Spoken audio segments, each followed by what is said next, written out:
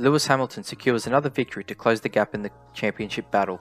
Fernando Alonso is back on the podium for the first time since 2014, and Ferrari have all but secured P3 in the Constructors.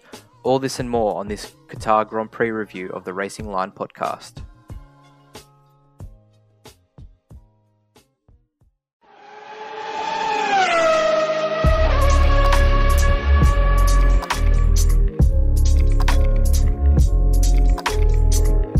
Good evening and welcome to another episode of the Racing Line podcast. Boys, how are we going tonight? Very Really good. mate. Really good. Good to hear. Guys, tonight we're going to be reviewing the latest Formula One race that took place this morning at the Losail circuit in Qatar. Just a very quick review for those of you who might not have watched the race. Lewis Hamilton led from start to finish. Max Verstappen came back from 7th on the grid due to a 5-place grid penalty for passing under the yellows in qualifying to come home in 2nd, and Fernando Alonso had an awesome race for Alpine to finish in 3rd. So what a great race by Nando. The race up front for 1st and 2nd was, pretty static the whole way through. Lewis could very easily made a gap on Verstappen and was able to maintain the gap the whole way through, and probably was able to turn down the engine as well. Such was the dominance of himself and the car. Max kind of did everything he could to minimize the damage from the race. He got the fastest lap of the race to get 19 points and keeps his championship, lead. And then Alonso probably had a fairly quiet race. He made all his moves in the first 2 laps or so, which was awesome to see. And then was able to maintain that 3rd place all the way throughout. He was kind of followed by Lando Norris for most of the race, but the McLaren could really not do a whole lot to make any inroads on him. And then Norris pitted towards the end for another set of tyres because he was worried about puncturing. He had a slight puncture apparently. Yeah, it seems like it was a slow bleed. Sergio Perez probably overtook 30 people during this race, it seems, but managed to come home in 4th and, did the team a solid in relation to the Constructors' Championship. Ocon finished in 5th to double down on the good day for Alpine. And then we saw Captain Stroll come home in 6th, followed by Sainz and Leclerc in the Ferraris, who were a little bit less dominant this week in relation to the midfield battle. We spoke about Norris finishing in 9th, and then Sebastian Vettel closed out the top 10. If you're wondering what happened with Valtteri Bottas, he had a puncture, it seemed, with 15 or 20 laps to go, running the hard tyre for too long. He had the puncture on lap 33 because he was running the tyre for 3 laps longer than Pirelli suggested. And then we also saw punctures for the 2 Williams as well. So Bottas, I don't remember what position he started in, boys, but he seemed to drop to 13th after the first lap. Spent the rest of the race kind of making his way back up to 5th, I'm pretty sure, before he had the puncture. So the midfield was, a more interesting race than the race for the top. But, what were your initial thoughts on last night's proceedings? I was pretty annoyed at McLaren's performance in regard to Daniel. But then watching some of the stuff that they've put on social media this morning and listening to some team radio, apparently there was a fuel sensor reading that had gone wrong. I don't know if you guys saw the news that came out. So McLaren thought that the car was using a lot more fuel than they actually had in the tank. So he went into fuel saving mode. So at one point he was catching, after his first pit stop, he was catching whoever it was in front of him. I think it was Vettel. And then all of a sudden he started dropping back, 2 seconds per lap. And that was because McLaren, on their sensors, it was saying he was dropping a ridiculous amount of fuel. So I think his weekend was jeopardized by that because he made his way up on his first stint. He was actually quite quick. He managed to, hang on the back of Leclerc, seemed to be making his way through, which would have been good for the constructors for McLaren. Gasly was pretty disappointing, starting on the front row, finishing 11th. I think that was regardless of what happened during the race, that car should have had enough pace with him at the wheel to maintain at least the top 10 position. It seemed early in the race that he was doing fairly well, to be honest with you, Gasly. Yeah. So I don't know where the pace went. Tsunoda was nowhere again. But that car does seem to be very good at quali. And they have had races where they've been in no man's land and he's stayed in 4th or 5th position. But generally this year, I think they have managed to, qualify quite well and then drop back during the race. And as we saw last year when Daniel was at Renault, the Alpine they sometimes just find these weekends where they put it all together and just get an awesome result. The fact that Ocon was 5th, I think he was, 2 cars within the top 5 for Alpine is amazing. They had the result at Hungary earlier in the year, but that was kind of because everyone in the front crashed. They looked pacey this weekend. Yeah. Whether it was just a perfect cocktail of the type of corners that we saw at the track, but they really looked racy. And I mean, Alonso's always fairly good at being aggressive in the overtakes on the opening lap, and with the speed of the car over the course of the race, and then also his own desire to make moves at the beginning of the race, it was a really good event for the whole team, I have to say. I loved his team radio. Tell Esteban to defend like a lion. That was the best for me. I loved it. I just love the fact that Nando's back on the podium after, I think his last one I said was 2014 when he was still at Ferrari. So long time coming for Nando, but yeah. It's interesting. We were talking about how he should make way last week to let Piastri in. And then, I mean, if you look at how many positions he's made up on opening laps this season, I'm pretty sure he's number 1 still. It's him, then Raikkonen, and Vettel, I'm pretty sure. Him, Vettel, then Raikkonen. Yeah, so they're kind of leading the way in that regard. And it's probably because they're qualifying, their car's not as competitive. But that race that we saw today, I think goes to show why there's still credence for Alpine to at least give the guy one more year in a car that they hope is a lot more competitive, because regardless of his age, he still doesn't lack any of the tenacity that is shown throughout his career. Yep. I think tear up Ocon's contract, give it to Piastri and Fernando as the team moving forward. That's what I reckon. Well, Ocon actually delivered the goods today, so it's probably the wrong day to say it. Yeah, he's like Stroll though, once every 10 races, Even Stroll, when I finally give up on him last week, the peer pressure gets to me, then he has a good result. 1 every 10. 1 every 10. I thought it was an interesting race in terms of the midfield battle, because I didn't see the top 3 midfield cars being Alpine, Aston Martin, then Alpine, that's for sure, especially after we've been speaking about Ferrari. And I don't know if Ferrari was just making sure they covered off McLaren because that's their real battle. I mean, it would be wise to, but I was very interested in that. And also for the first time this year, we've really seen a sort of change up in the pit stops paying dividends, like something that was against the norm, that one-stop strategy, which really worked in Alpine's favor.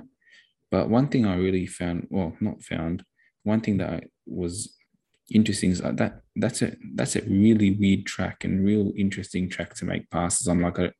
I would say it is a very average track, to be honest. I agree. A lot of weird sweepy bends and not really many bends where you can sort of there's maybe only 2 corners where you can really have a good crack. And I think considering it's a new track, I think it's just a real missed opportunity for F1. I know you're trying to take the races to the fans, but I think the fans deserve, a better amphitheater to see these battles waged than just that track. I thought it was really, I just didn't like it. I thought it was really below average, to be honest. Well, it's the point that we were raising. It's a bit of a theme with these new tracks. And the ones in the Middle East especially. Yeah. It's a point that we were raising earlier, Harry, offline, and probably can spend a bit of time jumping into it right now since the point's been raised. But I guess the question has to be asked, is Formula One, I mean, obviously Formula One wants to expand its audience. It wants to make money from having as many races as possible. It seems to be a fairly Lucrative. unambiguous, model that they're following, try to get as many races as they can in the schedule. But yes, they're bringing races to the fans, but the majority of the money that comes from Formula One isn't from fans at the track. It's from fans that are watching on TV. So is Formula One, trying too hard to pack as many races in the schedule? But are we going and seeing too many tracks that aren't providing, good racing for the fans? I mean, the most interesting part of this race, if we're going to be honest, was the tyre blowouts. Apart from that, we saw a lot of passing from Sergio Perez. We saw a fair bit of passing from Bottas because they were out of position. But if that wasn't the case, if the cars weren't line of stern, it would have been a much less entertaining race. Let's be honest about that. And we can obviously talk about Jeddah next week. There's been a few other tracks. I mean, I'm just trying to think of some of the newer tracks that we're racing at that don't really provide much spectacle. Abu Dhabi, Sochi. We've spoke about Sochi as well. I mean, the most interesting part of Sochi was the last 5 laps with the rain. We're getting all of these tracks that lack any character, that don't really. I think one thing that we can probably talk about is maybe the fact that the tracks that these designers are coming up with don't really suit the characteristics of the cars that are being raced, whether it be because they're having to fit them around the geographic locations of a street circuit, or they're trying to make them fast. But I don't think it's actually providing great racing. So I don't know, how do you guys feel about that? But personally, I think it's actually diluting the spectacle of Formula One. And maybe there's just too many races, to be honest with you. Yeah. I don't think it has anything to do with the number of races, to be honest. Like my whole thing is just the general design of the track. I mean, I don't really fancy the Baku circuit in terms of like the layout or the spectacle. But one thing it does encourage a lot of passing, and that probably has to do with the shape of the corners, like a lot of 90-degree corners, a lot of straight with a lot of braking zones. Yeah, and that encourages passing. But this track is literally just like one sweep bend after another. Then they throw in a few narrow hairpins, not even narrow hairpins, but like narrow bankers, and they're not wide enough to really get another car to run beside you. And I watched a few onboards just to make sure that what I was seeing was true. I was like, is this actually a boring track for overtaking? And I watched a few onboards. Like, yeah, it is. Like, I'm 100% right. That's what I was feeling. I don't think it has anything to do with the number of races. I just think it's to do with the actual design of the layout. I don't think people are. But if you've got a 22 race season and half of the races are trains, circuits, not even street circuits, because you can have a good street circuit spectacle as well. But if you've got tracks that don't facilitate much racing and the season is longer, but the quality of the races aren't necessarily better, then for the sake of just having a race, I don't think it actually does anything to the spectacle of Formula One. Well, one thing. Sorry, go Harry. I was just going to say, I love Baku. There's something about that track that I absolutely love. But I also think, in perspective, I think we have been spoiled this year. The racing has been a lot better than previous years. I think my biggest gripe is some of the tracks we do go to, Abu Dhabi, this morning's track, all that kind of stuff. We're missing out on tracks like Kyalami, Sepang, Hockenheim, Nürburgring, all these amazing tracks around the world and we're going to, those sterile ones that have been designed in the last 10 years with safety in mind. And I know that's important and everything, but they haven't got the character of the older tracks. That's my biggest gripe. But all those tracks you mentioned. Oil money talks. Let's start with that. Oil money talks. Yeah. Also, I was thinking, how do we make these tracks that are fairly boring a little bit more interesting, right? Because that's the reality is we're not going to be moving away from these tracks. So how do we make them a little bit more conducive to, not more carnage, but a little bit more excitement? And I think it's fairly easy to begin with. Like, we've got so much runoff on these tracks. They're putting all these bloody bumpy curbs, whatever they call them, sausage curbs, vibration curbs, I don't know what they are. And it's wrecking, it's trying to keep cars off them. But what if we had, between the track and then that kilometer of runoff that these tracks have, what if we had 2 meters of AstroTurf? Yeah, I think, look at, we were at Eastern Creek on the weekend, boys, and we saw, turn one, if you went a little bit wide, you were on the grass and you were spinning out, or you were kicking up dirt everywhere. Like, I know Eastern Creek's not the best track in the world, but for the excitement factor, that definitely improves it. Yeah, and it makes it so much. I mean, even just watching today's race, how many times did we see cars going 1.5 meters over the ripple strip onto the second ripple strip? I mean, it's getting ridiculous. And if you can push that hard with the worst thing being, a broken spoiler, worst case scenario, and it's not really going to happen, then it means you're never going to be able to have that distinguishing factor between those guys that are pushing 10th, on a slightly more dangerous track and those that aren't. So I think that's one thing that could definitely be done. But then also, I don't know if the fans have any, like, we obviously don't finance the racing, and there's a lot of money coming into these bloody tracks. But it's interesting, and I think next week we'll probably have a fairly similar conversation. I mean, watching the onboards at Jeddah, of the Jeddah circuit, I'm not looking forward to that race a whole lot.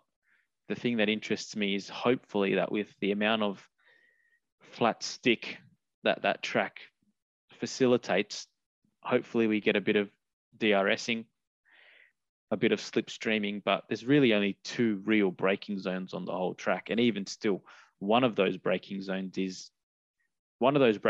should definitely be an overtaking opportunity, but the second one isn't. And, is Formula One, with the DRS and the people that are designing these new tracks, trying to facilitate, and I'm saying facilitate a lot tonight, funnily enough, but are they trying to, make overtaking occur with the DRS, or should they be focusing more on trying to get overtaking to occur, into the slower corners, which traditionally has been, how we do it in racing in general? Any thoughts on that, Joey? I think one thing that we have to remember as well is like next year the whole philosophy of the car changes. It'll be interesting to see how that changes the way that these cars, or the cars, can attack different tracks. The only thing I'm sort of disappointed is that it sort of has given us a bit of a sterile third last race to the season, where everything's sort of heating up in terms of the championship, and we're not actually seeing any racing on track anymore. Yeah, tracks that sort of facilitate that kind of high stakes on track. But I mean, there's only 2 races left now of this era of car. So in terms of these tracks, it's going to be interesting to see what next year can do. The whole philosophy of the car changes with overtaking in mind. So, I mean, I'm not going to say that they're designing these tracks with DRS in mind, like what you're saying. Maybe they know more than us in terms of what tracks next year's cars can actually compete on. I mean, that's definitely possible. Yeah, I mean, I'll leave my judgment till next year, but yeah, I just didn't think that this track in particular facilitated any real. It wasn't conducive for overtaking, except if you're in a car that was definitely faster than the one in front of you. You know what I mean? Yeah. It's so interesting. Like, we're just talking offline, and we're kind of looking at all these other tracks around the world that we're not racing at, that seem a lot better in relation to creating a spectacle. And obviously we're never going to get, as a fans, we're never going to get the benefit of those tracks just because of the money that's being made in Formula One. But I mean, we obviously have to wait and see for what next year's formula brings. There's obviously going to be less downforce being generated. The cars are going to be a little bit slower. Hopefully that means that there should be a little bit more chance to overtake, as cars have to go slower through through some corners. But obviously we'll just have to wait and see on that. Joe, you just brought up the point of the championship battle as it stands now. Hamilton over the last 3 races has slowly clawed his way back into the championship contention. There's 8 points now between Verstappen and Hamilton, which means that if Hamilton's able to win the next race and get the fastest lap, and I think early estimations would say that that's a very real possibility with the characteristics of the circuit, then we've got a tiebreaker going into the championship finale, which is awesome for the championship. I think the only real negative is, like, as you said before, Joe, nothing's happening on track, but the championship's getting closer. It doesn't feel like a championship bout right now. It doesn't feel like the 2 drivers are, throwing, haymakers. Last week we saw it with the Verstappen escorting Hamilton off the track. But if anything, that just proves how dire he even felt the situation was in being able to compete with the Mercedes at that particular circuit. So, H, with 2 races to go, where do you see this championship heading? I said it last week. I think Lewis has got it. Traditionally, they're quite strong at Abu Dhabi as well. I think Red Bull won last year, but the previous 5 or 6 years, it was a totally Mercedes track between Hamilton and Rosberg.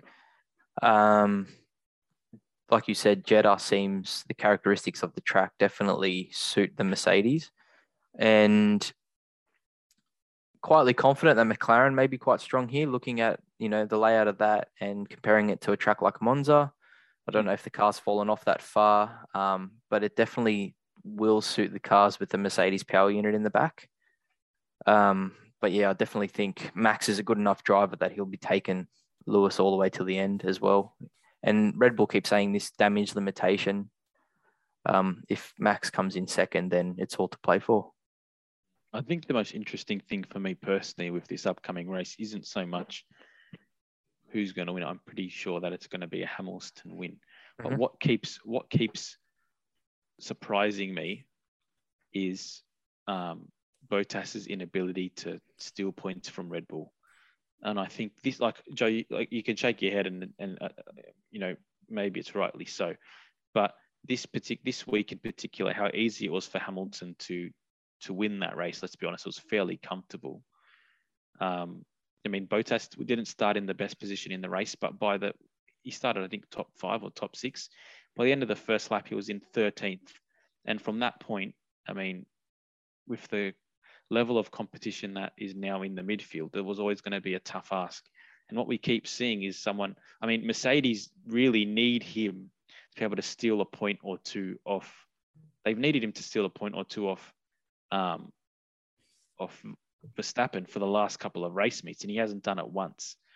And we've seen, on the other hand, Checo being able to steal a few points, maybe not too many, but a few points off Hamilton, and that might be the difference in the championship. So my biggest question going into this weekend is, can Bottas finally deliver? Even now with the lackluster season that he's had, if he's able to steal 2 points off Verstappen and come second in this race, that's going to be a huge morale boost for Mercedes, then leading going into the last race of the championship. And I think with the Constructors' Championship also closing up now to 4 points with 2 races to go, even though it might not seem like it on track, the championship is really heading up, just from a fiscal point of view with the way that the tallies are right now. I don't really want to blame Bottas for this race because he had a really unfortunate race, I'd say. But I think they ran him too long with those tyres, and that's a mistake on the whole team. I'm just been really interested. He did lose 5 or 6 points off the start, but places off the start. That's got to be on him. Yeah, but in general, like you say, all right, he lost 5 or 6 places, but he was coming back. And he was then 13th, Joe. Yeah, did he start on the dirty side of the grid though? Because everyone that started on the dirty side of the grid had shitty starts. Yeah, but I mean, at the very least, if you lose 2 spots, like that's racing, but 6 spots, he's losing to people that are behind him on the dirty side of the grid as well. One thing I was thinking about was the left side tire blowouts. Mm. I was thinking, I wonder if it has anything to do with the cars running over the curb and then coming back. Surely. Because it was always that side. Like maybe it was a curb that has a sharp outside. So when you cross it, then come back, it was causing some ripping. Which in terms of when you're saying these tracks have no consequences, that's a pretty big consequence for running wide. But I thought it was weird. Like what it was, there was Bottas had it, the 2 Williams had it, Norris had it. Was it 5 cars? Did Vettel have one? No, I don't think so. It was about 4 or 5 cars that had the front left side tire punctures. So that was, I think, something that the organisers would have had to have a look at. But yeah, I think what's his Bottas said it best at the end of the race. They said, "What do you think of your race today?" He said, "Oh, just another normal day at the office." Well, you know what I think? Talking about the tyres, and obviously this track is, if you were to take like Sector 2 of Silverstone, that puts all the load through the tyres on that circuit. This track is pretty much made up of corners like that. And when we go to Jeddah next weekend, there's a lot of lateral movement in those corners as well, a lot of high speed, mid, speed corners. So I would be interested to see what tyres Pirelli allocated to take, however, 6 months ago it was now.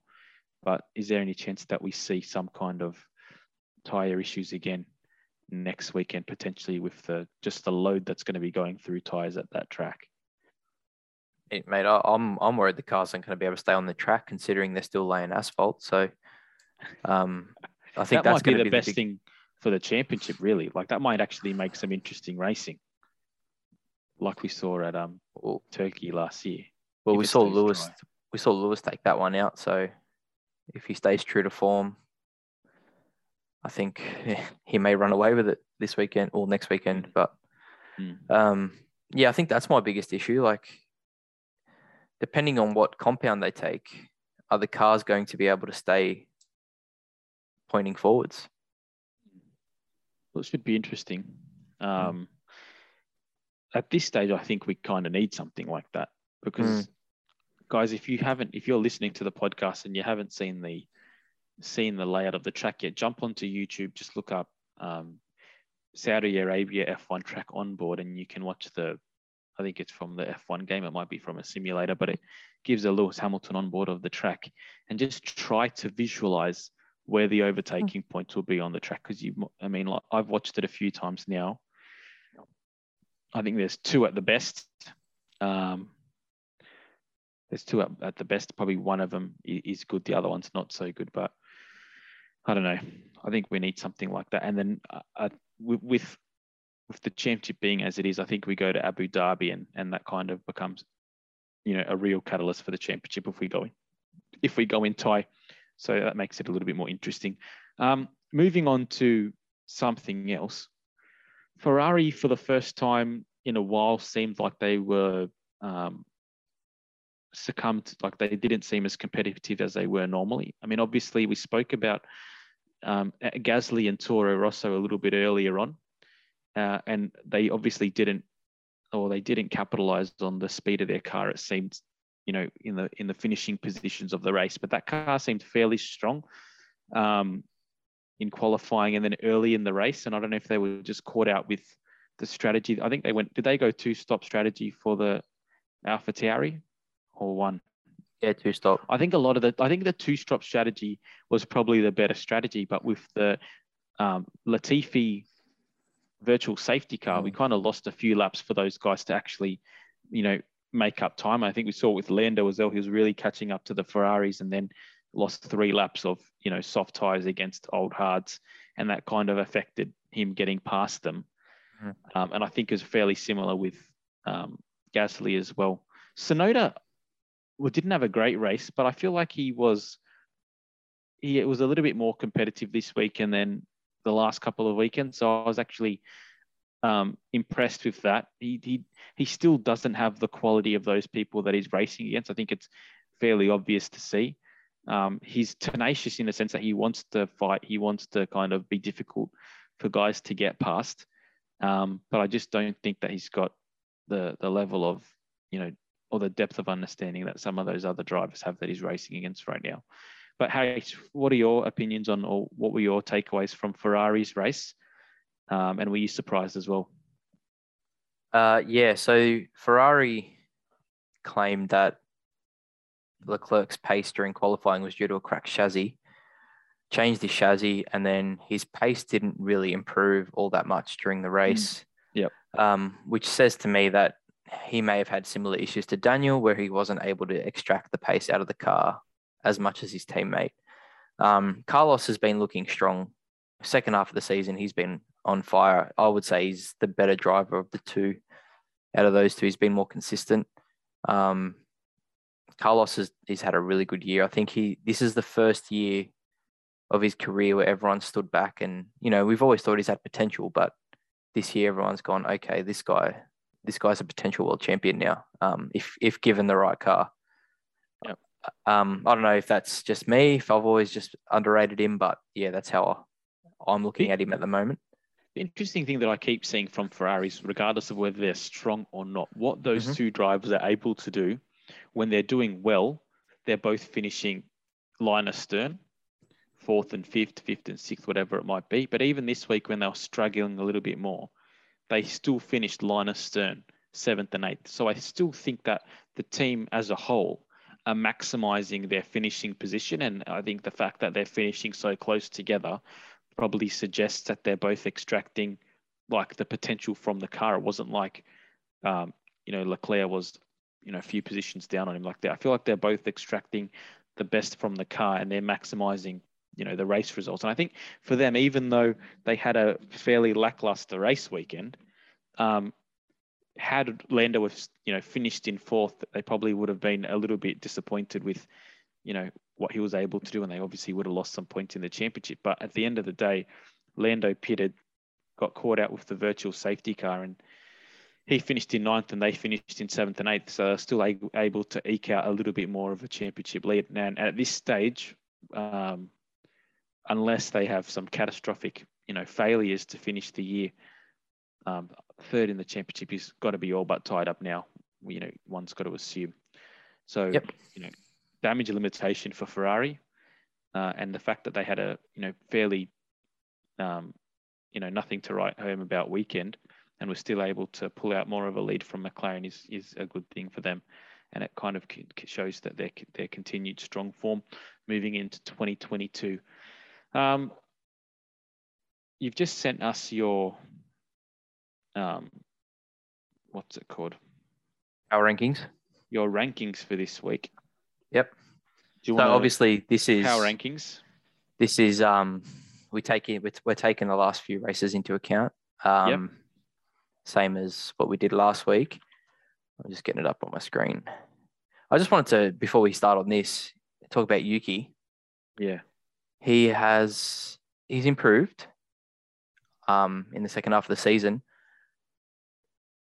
The good thing about Yuki is he's getting used to Formula One now. And I wish Michael was here because he's a big Yuki fanboy. But also starting brought up the fact that Michael's away. Yeah. Well, he's not here, guys. So he's very, very busy. So he'll be joining us again next week. But I think the good thing about Yuki is he will, everyone's on a level playing field next year. So he's had the year to settle into Formula One, and I think he'll use that experience next year to hopefully hit the ground running and challenge Gasly a little bit more. I don't know what you think. What I'm actually interested in seeing next year is, before we go into these power rankings, we've got these drivers that have recently come into Formula One, and they're probably still getting used to the levels of downforce that a Formula One car has. And we've also got some, more veteran drivers that have been racing, with this particular formula for the better part of 10 years now. So what's going to be interesting to me is when we've got a new formula next year that is, lower in downforce, do we kind of see a little bit of a mix up in the running of the team, or in the running of the running order of the championship? I mean, obviously that doesn't take into consideration just the level of quality of some of those veteran drivers, and maybe I'm speaking completely out of turn, but I just think that might be interesting to see how some of those newer drivers that are a little bit more acclimatized to lower downforce formulas, if they're able to bridge the gap in some regards next year. Could be. George Russell, number one driver at Mercedes. He's only been out of Formula 2 for what, 3 years now? No, it's 4 years, isn't it, at Mercedes? So you're on mute, mate. No, 3 years. 3 years. So he started in 19. Okay.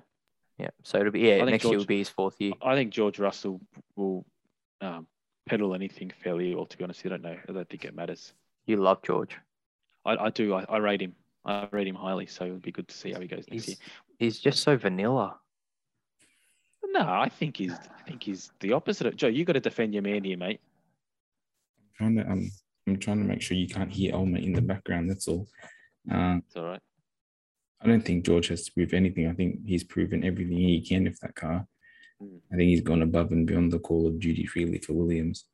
And I'm just interested to see him next year push something that, actually has some, something behind it. Here's a state-of-the-art team, state-of-the-art teammate. And next year, I think is really going to be a wake-up growing moment for him. I don't expect him to beat Hamilton next year, but I would love to see it. But I think next year will be sort of like a feeling out period for what it is to race with the big boys, and then boom, the year after. I foresee a Daniel Ricciardo, Sebastian Vettel kind of situation. He'll come in and absolutely put Hamilton to bed. I think if he gets the handle on that car, which we've seen him drive, he jumped into it last year and should have won the race. And I know they're different cars and everything, but the guy's shown that he can just jump into something and drive it. So, I'm not doubting his driving ability. I just think he's How boring. Interesting would it be if what part of him is vanilla? Just everything about him. His personality. And he's from Britain. Yeah, and he's from Britain. Oh, I don't think you've seen enough of his personality because you're not looking at it. There was one video I saw of him last year when he was talking with Norris and Albon about who was the better rookie driver, I think it was. And I think you think Stroll, really funny. No, I just think he's actually a very funny bloke. You don't see it that much. What will be interesting is next year when he does join Hamilton, if he is able to smoke him, and when we say smoke, we just mean be convincingly better. I'll be interested to see if that's the case, because if it is, then it obviously means that Hamilton, for all his dominance, wasn't extracting the maximum potential from the car. So then what does it say about him? But then also, and I don't think that's the case. I think if we look at Hamilton in the last few races, as much as it pains me to say, he's been the last 2 races, he's been awesome. He's done everything that he needs to do. He probably got a little bit unlucky even this weekend to get the fastest lap just because the virtual safety car came out when it did. But I think it will be an awesome battle to see next year. And I think he should beat Hamilton. He's younger. He's got a lot more to prove. And I think the fact that he's going up against debatably, one of the best races in F1 history, let's say the 3rd best in F1 history, gives him a good measuring stick. So I think that'll be an interesting thing to see. 100%, I agree. Why do we go into those power rankings now, mate? You can tell us what you were thinking. So I'll just go. I was looking when I did these from Mexico. So Mexico, Brazil, and Qatar. Yeah. Hamilton has to be number 1. Verstappen has, been consistently 2nd. Perez, I've got 3rd. He's finished either 3rd or 4th in the last 3 races. So I've got him there. Then I've got Sainz in 4th. Then Leclerc. Then I've got Alonso. So if you look at the last 3 races, he's finished within the top 10. And the previous 2 in Mexico and Qatar, Ocon wasn't in the top 10. So he's extracting the most out of that car. Gasly, only because of his qualifying performance. I know he's had a couple of good races, but today his race pace was off. But I think that dropped him down a few places. His race pace today. Vettel has just been consistently in that kind of 8th to 10th position in the last few races. Bottas, again, only there because he's driving a Merc and he's able to eke out those results when he's coming through the field, barely. And then looking at the rest of the field, it was hard. Like, I don't think Norris really deserved 10th. Yeah. But then you look at the rest of the field and you think no one else deserves it either. So just by default, I think he's finished 9th and 10th in the last 3 races. So Lando is in 10th. I think what your power ranking has shown, I think also what the power ranking did show last week as well, is that for all the good things we were saying about McLaren early in the season, that team has really come off the boil. Now, it could very well be due to the fact that it's been fairly well documented that right now I wouldn't say that they're in the strongest financial position. So maybe they just have to be prudent in the fact that they're working on developing the 2022 car and they're not going to deviate from that plan, obviously, so that they are as competitive as they can moving into the new era. There might be something to be said also for the fact that a lot of their development tokens needed to go into the engine. That might have affected their overall package. I don't know if that can be really stated considering that they started the season so well. But they really have come off the boil. And I think when you look at how well, I don't know, I want to see Alpine over the next 2 races to see if they've actually developed this car a little bit more. But Alpine have looked much stronger.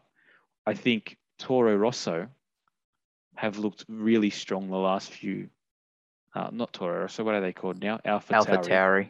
AlphaTauri have looked a lot stronger the last few weekends as well. And as we've seen with the midfield, if you are just, a little bit off or a little bit underdeveloped, you're going to struggle. And Daniel's continued to struggle with qualifying. He's always been a few tenths off on average Norris this year, and that few tenths now is seeing him 3 to 4 positions, even 5 positions below Norris, which is putting him 9th to 13th, which is a lot has to be said for. I think it's a little bit harsh for Norris that we consider that he came 9th, because he was comfortably in 4th, got the slow tyre bleed or tyre puncture and then had to pit. But he was, that would have been another 4th place finish for this season, and another 16 points to his championship, which really could have reminded us in the second half of the season of what he's been able to achieve this year. I think they could come good. Joey, you're on mute again, mate. Sorry, H.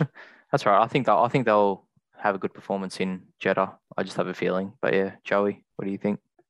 Do you think McLaren has just sort of said, all right, that's all the developing we're going to do this year, and have just cut it at that?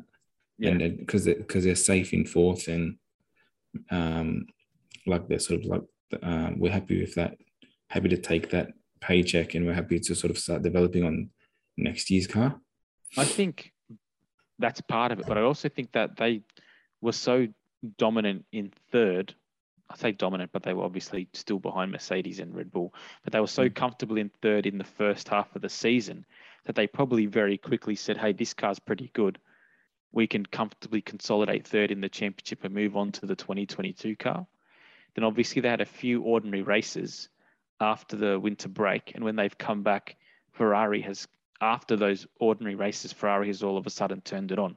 And I think they're in a position now where the dramatic improvement from Ferrari is something they weren't expecting, but also there's not enough turnaround time for them to develop the car further it's not really worth them trying to develop their car further. They just need to maximize what they're going to be able to achieve this year, if that makes sense. So yeah, I think they didn't foresee Ferrari being that strong. I think they also probably wouldn't have foreseen their drivers making as many mistakes in the second half of the season, just with how consistent McLaren has probably been over the last 24 months in relation to maximizing opportunities and limiting mistakes. And I keep coming back to it, but had Lando Norris finished, made the decision in Russia to come into the pits and pit with everyone else, and then the two mistakes that obviously were had in the last couple of races with Ricciardo and Norris, that team's still very much in the battle for third. So, yeah, I don't know if that answers the question. I do think that they have shot themselves in the foot at the wrong time of the year as well. Right when it sort of got to the serious end, they haven't helped themselves just as much as Ferrari have turned it on. That's definitely for sure. I think they have turned to 2022. Yeah. And I'm hoping that car comes out and it's battling for wins week in, week out, not so track specific like it has been. And to be honest with you, I'm not really that disappointed if they have done that. I mean, just as a fan, thinking about how dramatic when we think about the turbo hybrid era and how dominant Mercedes were at the start, I'm hoping that a lot of teams have kind of realized the importance of getting the jump early, and are able to try to maximize the resources that they have to make 2022 as competitive as possible. I think that's the case. I hope it's the case as well. Bill Williams is in the same sort of boat because they went through a phase where they were scoring points, obviously 9s and 10s, but they were scoring more points than they have in the last 4 years. But then all of a sudden they've gone off the boil as well. So I'm hoping they've focused a lot on 2022 and their car comes out and they're, battling in that midfield, not the back end, at least, showing some more potential. I think Williams will also just maximize probably their best days over the last 4 years in terms of the wet race in Spa, and then what was the other one? It was the other rain race that was cancelled. Where was it? Was the race that was cancelled? What was the other wet race that? That Russia? Yeah, Russia. So they maximized their points in the races where they probably shouldn't have had points. There's a lot of accidents in that race as well. I think regardless of their maximized races, Williams have nothing but positives to take from 2022. If you from look where at they were 2 years ago and how uncompetitive they were to what they've been able to produce now. Yeah, George Russell's an awesome driver, but even Latifi has looked a lot more competitive in that car. And they've come back to a point where they've got all their systems in place moving into 2022 as well. So again, if they're able to maximize the resources that they have at their disposal, and they've been smart in, developing this car as early as possible, then they really, obviously they're going to lose Russell, George. And that's going to be huge for them. I'm just trying to think off the top of my head what driver's going there next year. Albon. So that's going to be an interesting thing in and of itself. But if they're able to get a jump on the development of that car, then I'm actually quietly confident in that team. I think what they've been able to turn around in the last 2 years is eerily similar to Mercedes. If you look at where they are in the constructors as well, I would say they have no right to be anywhere above it, but they have definitely a right to be where they are. 100%. What do you guys think of Haas, considering they came out at the start of the year, we're not touching this car, there's going to be no development, we're concentrating on 2022. What do you think they're going to come out with next year? The only thing that I worry about with Haas at this stage is they've had 2 years really now where they haven't even been trying to be competitive. And if they haven't been, regardless of whether they've been developing the car or not, you see a team like McLaren, for example, even last year, they were putting parts on their car in practice that were trying to simulate the next generation car, right? And even though it's such a different iteration, there's surely going to be some level of carry through of understanding of aerodynamics that can be implemented in the new car. So I'm really unsure on Haas. I don't know if I've said this before, in different contexts, but are they going to be match fit going into 2022? That's the only thing that I'm concerned about. And the problem is for a team like that, where they're already questioning whether or not they want to stay in Formula One, I don't know. Another bad season is not going to be good for them. It's not going to be good for the sport. Hopefully, what next year does bring is, with the rule change, at the very least, if they aren't as competitive, they're closer to everyone else. And I hope that's the case for a lot more teams, even if they're not, quote unquote, in the top 3 teams, let's say. Hopefully that they're at least competitive where they, on their day, they can maximize a points finish and things like that. Because I think what we see with them right now, it's very similar to where Williams were in a couple of years ago, and they were just kind of filling out the grid. So I hope that they're able to improve. And they're only a few years removed from doing some pretty awesome things in Formula One on a very limited budget. So hopefully they can get back to that. Is it just me, or has Mazepin seemed to mature a little bit over the last couple of races? Yeah, I think so. I think he's had to. Oh, I definitely think he had to, but I'm sort of surprised that he's not in the headlines anymore for all the wrong reasons. I mean, the team doesn't need any more negative press, I suppose, but especially because we know he's staying till next year, for next year as well, and we know that he's not the worst driver in the world. Like I would like to see him actually do something somewhat not special, but just, I don't know, the bare minimum of why he should be there. What I think is interesting about Mazepin, and it's probably something that we don't talk about or consider enough with young drivers in general, right?